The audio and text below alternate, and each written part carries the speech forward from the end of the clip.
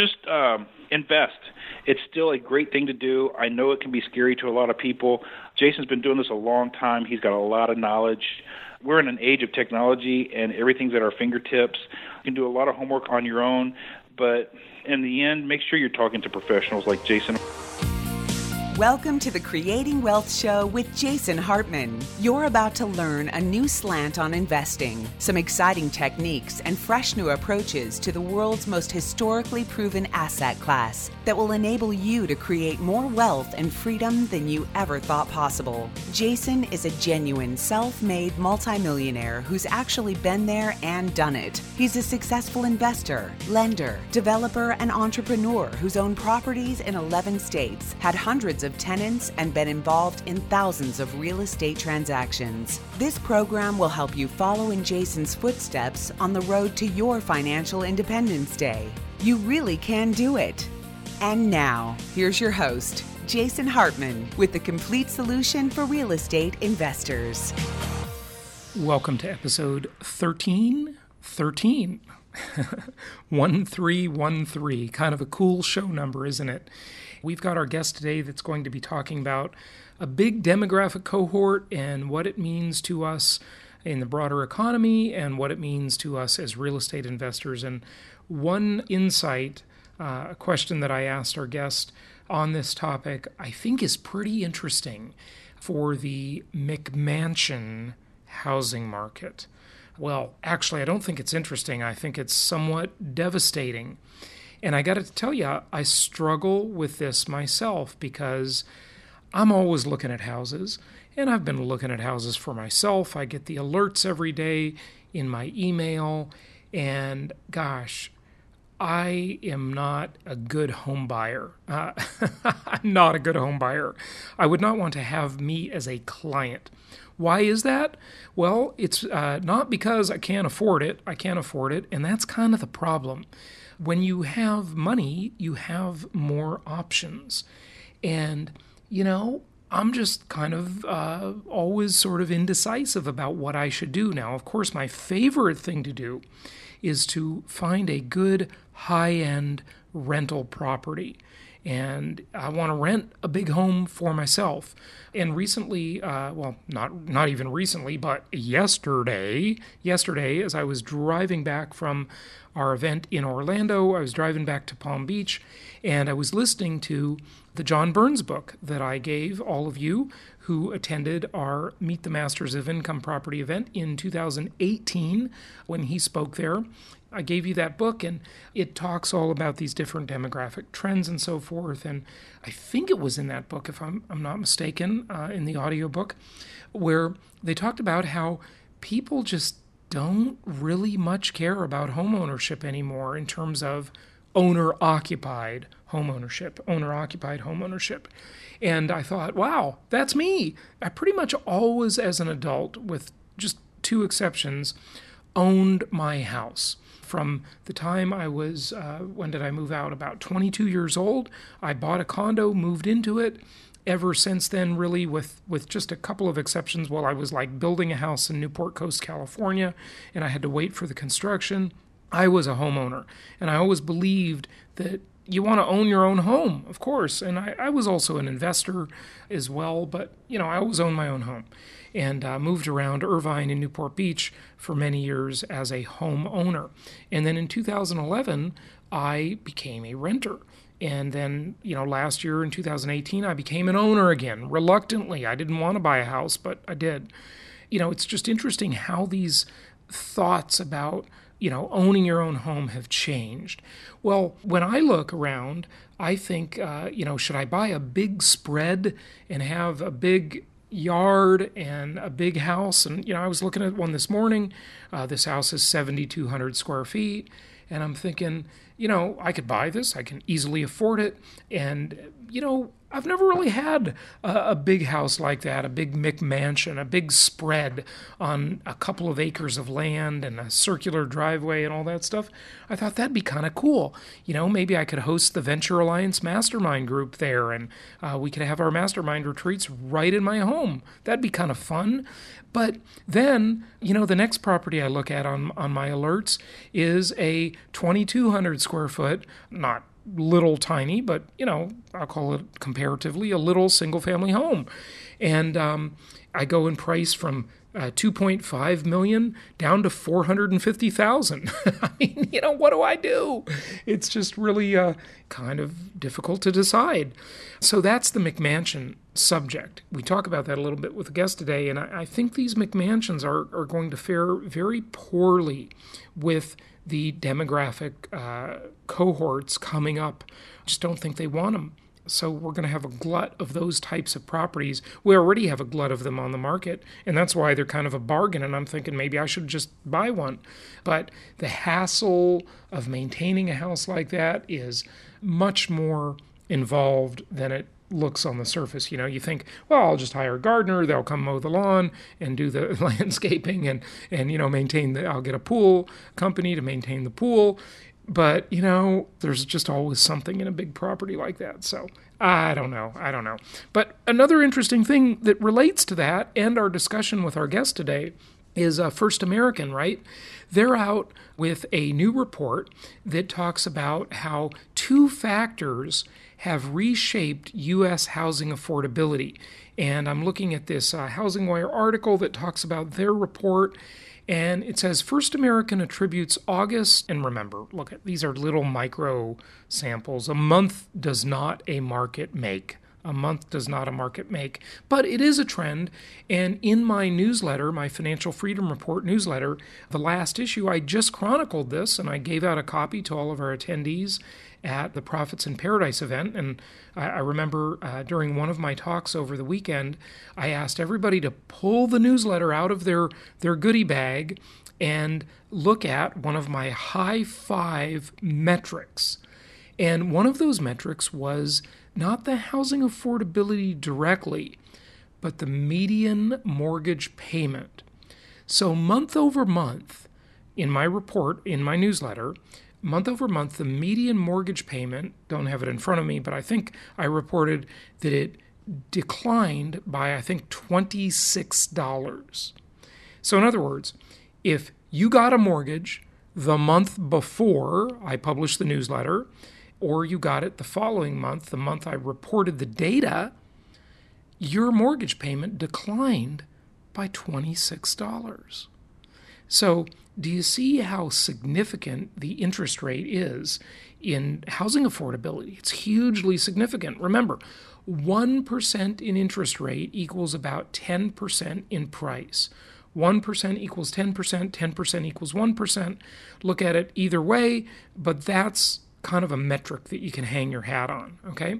So this article says, in August, home prices fell. Now remember, these have the cyclical markets that are falling, but the linear markets are doing the opposite. But anyway, the index is always weighted more toward the cyclical markets. That's about 75% of the Case-Shiller index.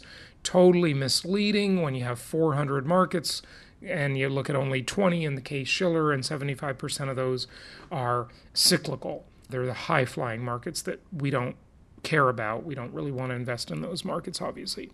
They fell by 1.3%, declining 5.9% year over year. So these big markets are really suffering right now. New York, LA, even the Seattle market is softening. I mean, Vancouver, although it's not part of the stats because it's not in the country, but it's a good barometer. Absolute epic disaster.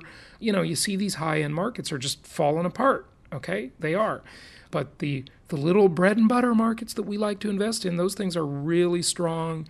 They have significant inventory shortages, and, it's kind of the tale of two markets, right? But here's what the article says, which is interesting, right? According to First American's data, unadjusted home prices. Now, they don't say unadjusted what.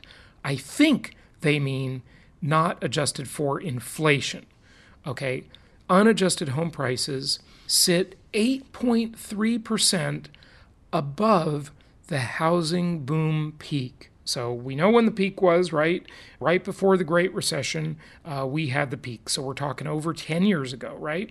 Whereas consumer buying power rose by 2.5% between July and August. So we saw rates decline, meaning buying power increases, obviously. increasing 14.8% year over year. Wow. So these interest rates and the slight decline in housing prices when you look at the overall national market, which is meaningless because if you want to look at the average temperature, the weather, you know, do you want to know the average temperature of the United States between Anchorage, Alaska, and Miami, Florida, right? Who cares what the average is? It doesn't even matter because it's just too much of a span. And I remember, as I mentioned on the podcast several months ago, when we had that massive cold streak and Chicago was literally minus 50. I woke up in Florida and I thought of one of our staff in Chicago, Brittany, who's worked with us for the past 12 years or so. You've heard Brittany on the podcast over the years. I thought the temperature where Brittany is and where I am is exactly 100 degrees. 100 degrees Fahrenheit difference in temperature. Whoa! Can you imagine? That's what they're trying to tell us with home prices. What a farce. Just meaningless stats when you look at the national market. But whatever. Okay, let's move on. Do you like my impersonation there? Yada, yada, yada. This means when consumer house buying power is factored in, home prices are actually 42% below their 2006 peak. Did you hear me? Whoa, listen to that again. Let me repeat. I shall read it again. This means when consumer house buying power is factored in, home prices are actually 42% below. That means less than, under. Yes, 42% below their 2006 peak. And 18.6% below the prices from January 2000. That's a year before 9/11, during the dot-com bubble as it was bursting, prior to 9/11, and before the huge run-up that was caused by the Fed massively reducing interest rates post 9/11 that led to, well, it wasn't the only thing that led to it, but that led to the Great Recession ultimately and the mortgage meltdown. Throughout the year, the dynamic duel of low mortgage rates and rising household income have transformed the nation's housing affordability, said First American chief economist Mark Fleming. In 2019, falling mortgage rates helped create a housing market that behaved very different than the housing market in the second half of 2018.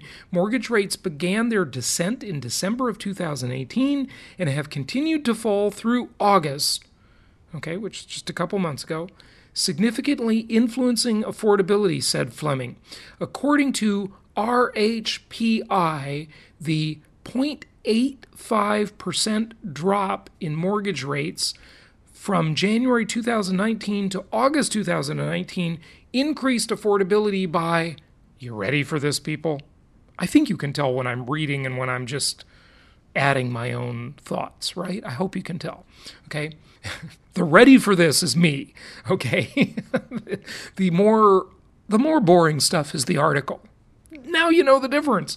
Okay, from January 2019 through August 2019, increased affordability by, here it goes, drum roll, 9.7%.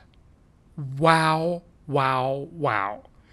So in 8 months, housing affordability increased by 9.7%. Yowza. That is significant. Obviously, it did not say yowza in the article. Fleming said this translates to a $40,200 improvement in house buying power in just 8 months. That means people can afford $40,000 more in home price in 8 months. Folks, this is unbelievable. Are you listening to me? Are you listening to me? Are you ready to buy more properties? Are you listening? I hope you're listening. And I hope you're buying more properties. Go to jasonhartman.com, click on the Properties tab, call your investment counselor, fill out any of the web forms on our website. If you were on the property tour last Friday, buy some properties. I know you already did, and you're thinking, Jason, I already bought some properties on that tour. Well, buy some more. Okay, because you just got a $40,000 discount. Congratulations. Well, depends on the property price, obviously. But you get the idea. As rates have fallen in 2019, the economy has continued to perform well, also resulting in a tight labor market and wage growth. Wage growth pushes household incomes upward, which were 1.5% higher in August compared with January, said Fleming. The growth in household income increased consumer buying power by 1.5%, pushing house buying power up an additional $5,600. So wait a second, Mark Fleming. Are you telling us that the interest rate component and the slight price decline component of those crazy linear markets mostly, gave us an extra $40,200, but our incomes also went up, giving us another $5,600. So all told, we can buy like $46,000 more in house now. That's what you're telling us? Is that what you're telling us? Okay, I think so. According to Fleming, this has combated the impact of rising house price appreciation on housing affordability throughout 2019. Indeed, affordability reached its highest point since January 2018, says Fleming. Focusing on nominal house price changes alone is an indication of changing affordability, even though the relationship, this is key, the relationship between nominal house price growth and income growth overlooks what matters more to potential buyers: surging home buying power driven by the dynamic duel of mortgage rates and income growth. And we all know from experience, you buy what you can afford to pay per month. How many times have I told you that, folks? People don't buy houses on a price, they buy them on a payment. Go to jasonhartman.com, click on the Properties tab, make sure you are subscribing to our Property Cast podcast, where we will email you pro formas on properties. Well, not email you. They will come in your podcast feed, printed pro formas on a regular basis. My great idea. Watch my competitors steal that great idea. Okay, so go to whatever podcast platform you use, type Jason Hartman Property Cast, and make sure you're subscribing to that as well. Without further ado, let's get to our guest. We're running late. We might have to split this into two parts. That'll be up to our producer, Adam. If we do, then we'll have part 2 tomorrow. Yeah, it's my pleasure to welcome Jeff Fromm. He is president of FutureCast, a marketing consultancy that specializes in millennial trends. He's dubbed as the Millennial Marketing Guy, but don't worry, folks. We're going to talk about Gen Z. I know we've talked a lot about millennials over the years, but Gen Z is the new up-and-coming generation. What are they like? What impact will they have on the economy? That all remains to be seen. The oldest Gen Zer is about 23 years old today. So let's dive into this topic. Also, Jeff's newest book is The Purpose Advantage: How to Unlock New Ways of Doing Business. Jeff, welcome. How are you? I'm doing terrific. Thanks for having me. Where are you located? I live in Kansas City and sometimes at 38,000 feet since I travel frequently. Frequent flyer. Yeah, that's how I feel too. So Gen Z, the youngest are about 10 years old and the oldest is about 23. Would that be correct? Yeah, I think that's close. Okay. So that would make the youngest millennial now about 24. And I believe the oldest millennial is somewhere around 39. Would that be about right? I mean, these are fuzzy numbers because demographers sort of give them different breakpoints. But is that the oldest millennial could be anywhere from 39 to about 42, depending on birth year cutoff. Yeah. Man, those millennials are getting old. They're not kids anymore. Right. So tell us a little bit about Generation Z. And I guess maybe after Gen Z, we're going to go back to Generation A or something.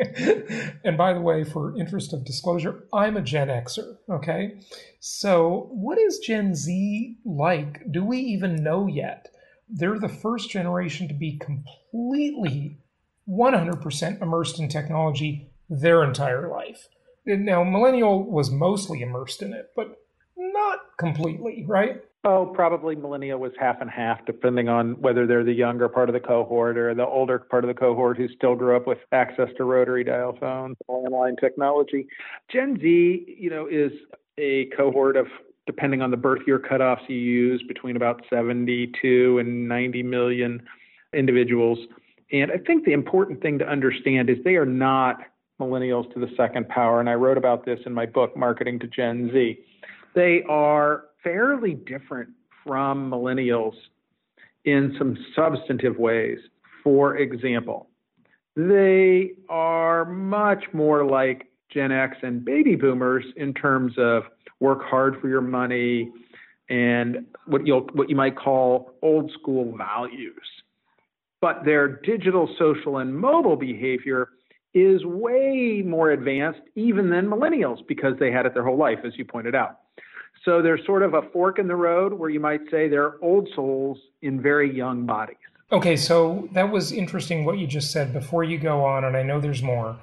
But you said that they have like an old-fashioned work ethic. Did I hear you right? Yeah, they're old souls in young bodies. They're digital, social, mobile to the bone, but they believe in hard work. They believe in making money and saving for the future. And yeah. Contrast that with millennials then. Millennials have been criticized as being, flaky, over-entitled. Would that be the contrast? Is this generation, has the pendulum swung the other way? Or maybe it's an unfair characterization of millennials. Fire away. First of all, I wouldn't believe all the myths I've heard about millennials. They're not all broke, unemployed, living in their parents' basements among a collection of trophies that they've never earned. The fastest growing cohort making $100,000 or more in the United States is millennials, often who have children at this point, right? I mean, there are 10,000 babies being born every day, and they're almost all millennial moms. So I do think it's important that we move past the myths we heard about millennials. And what I would say also is the important thing to understand about Gen Z is their not just absolute buying power and all that, but their influence on trends.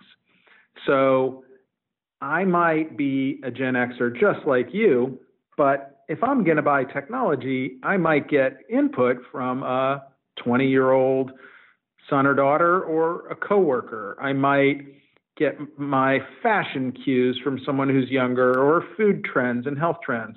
It's important to understand that they have about a 2.5 times more likely to be the early adopter of all of the new trends we're looking at. And so the things that we see with people who are 45 and 55-year-olds, who are mobile pay and all these other things, that starts with a younger person. Mm-hmm. That kind of trend starts with a younger person. And so paying attention to the clues that we get from young people can be important, even if they're not the center of the bullseye of who we think about right this moment.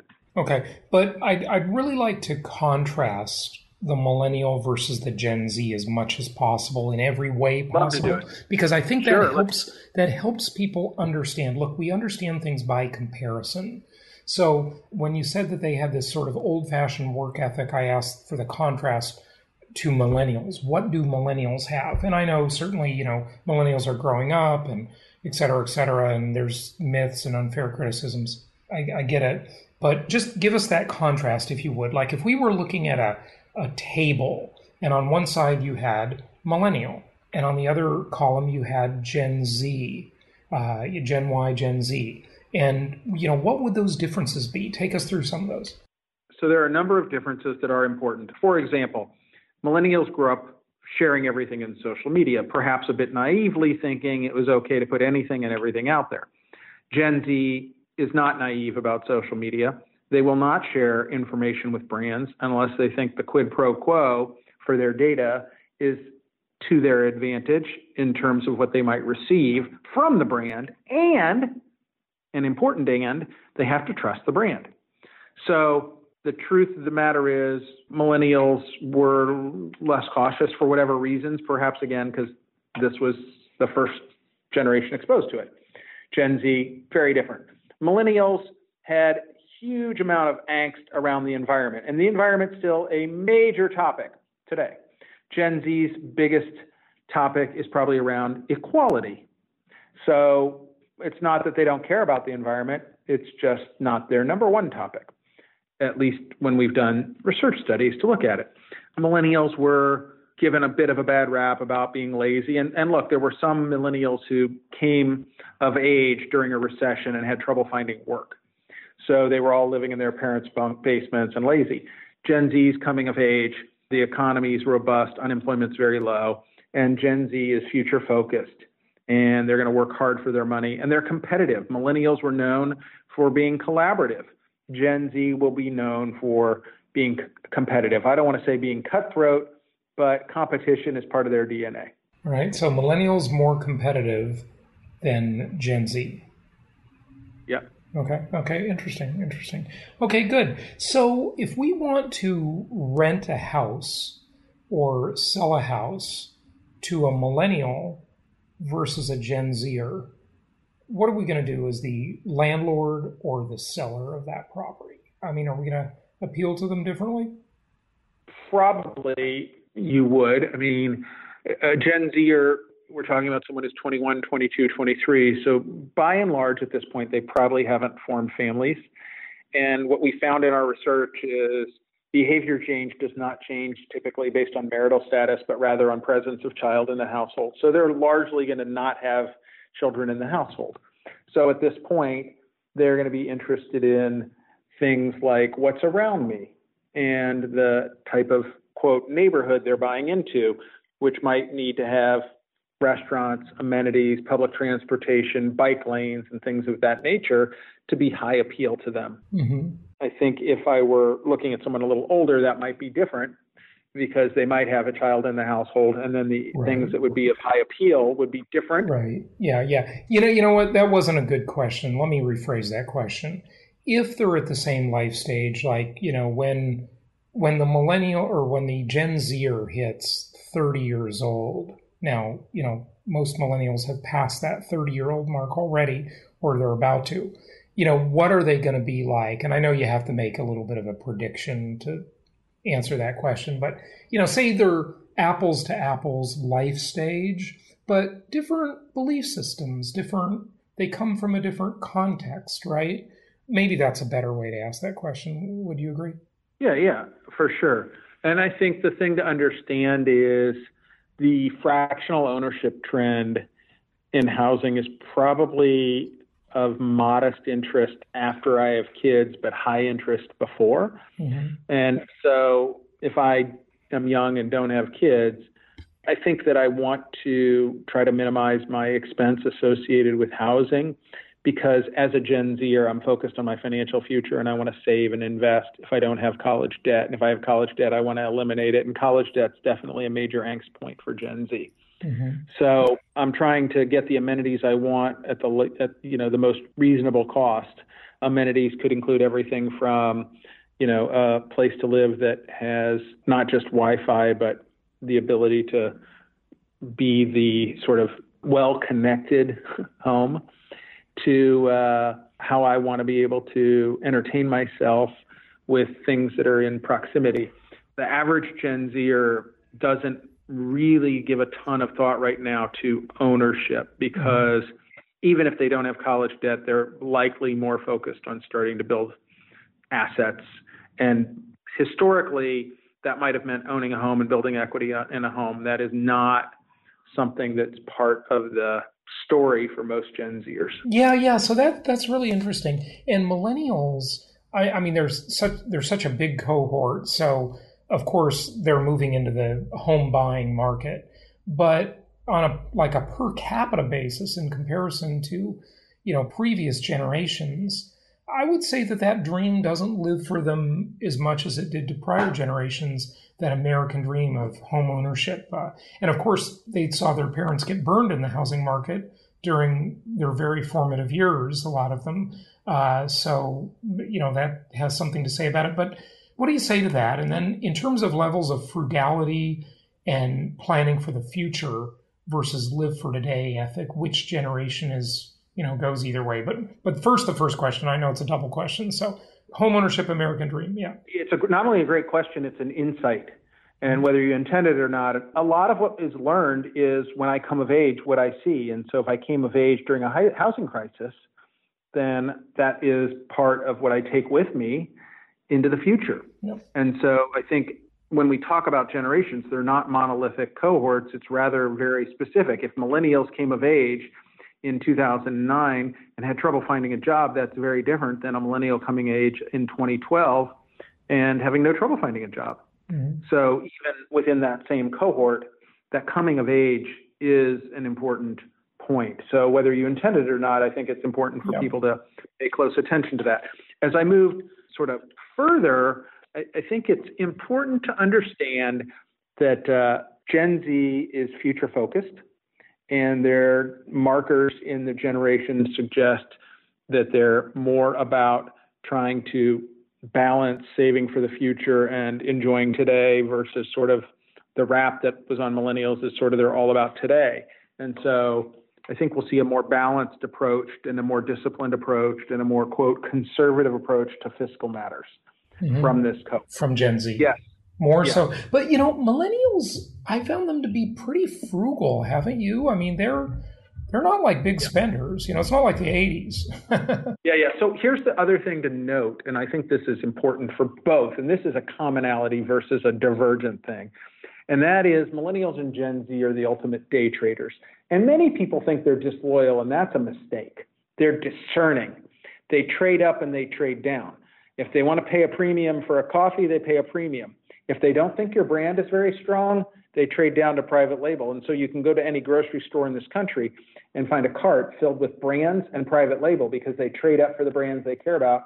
They trade down in categories where the brands are weak or they don't care about the category. Okay, so there you talked about, well, I wanted to get back to the cause marketing angle, the companies they believe in, but go ahead, finish the answer to the other question. Yeah. So the point of the matter is they're a very discerning consumer. Mm-hmm. And why? In part because they've had a tremendous access to so much information from the palm of their hand, and they're more easily able to aggregate that information than you or I because they grew up doing it.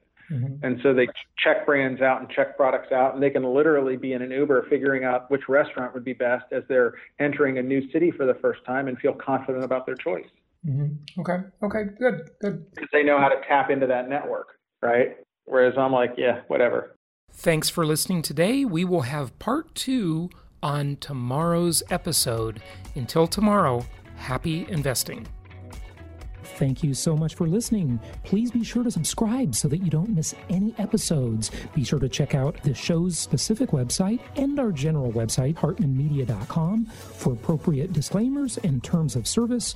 Remember that guest opinions are their own, and if you require specific legal or tax advice or advice in any other specialized area, please consult an appropriate professional. And we also very much appreciate you reviewing the show. Please go to iTunes or Stitcher Radio or whatever platform you're using and write a review for the show. We would very much appreciate that.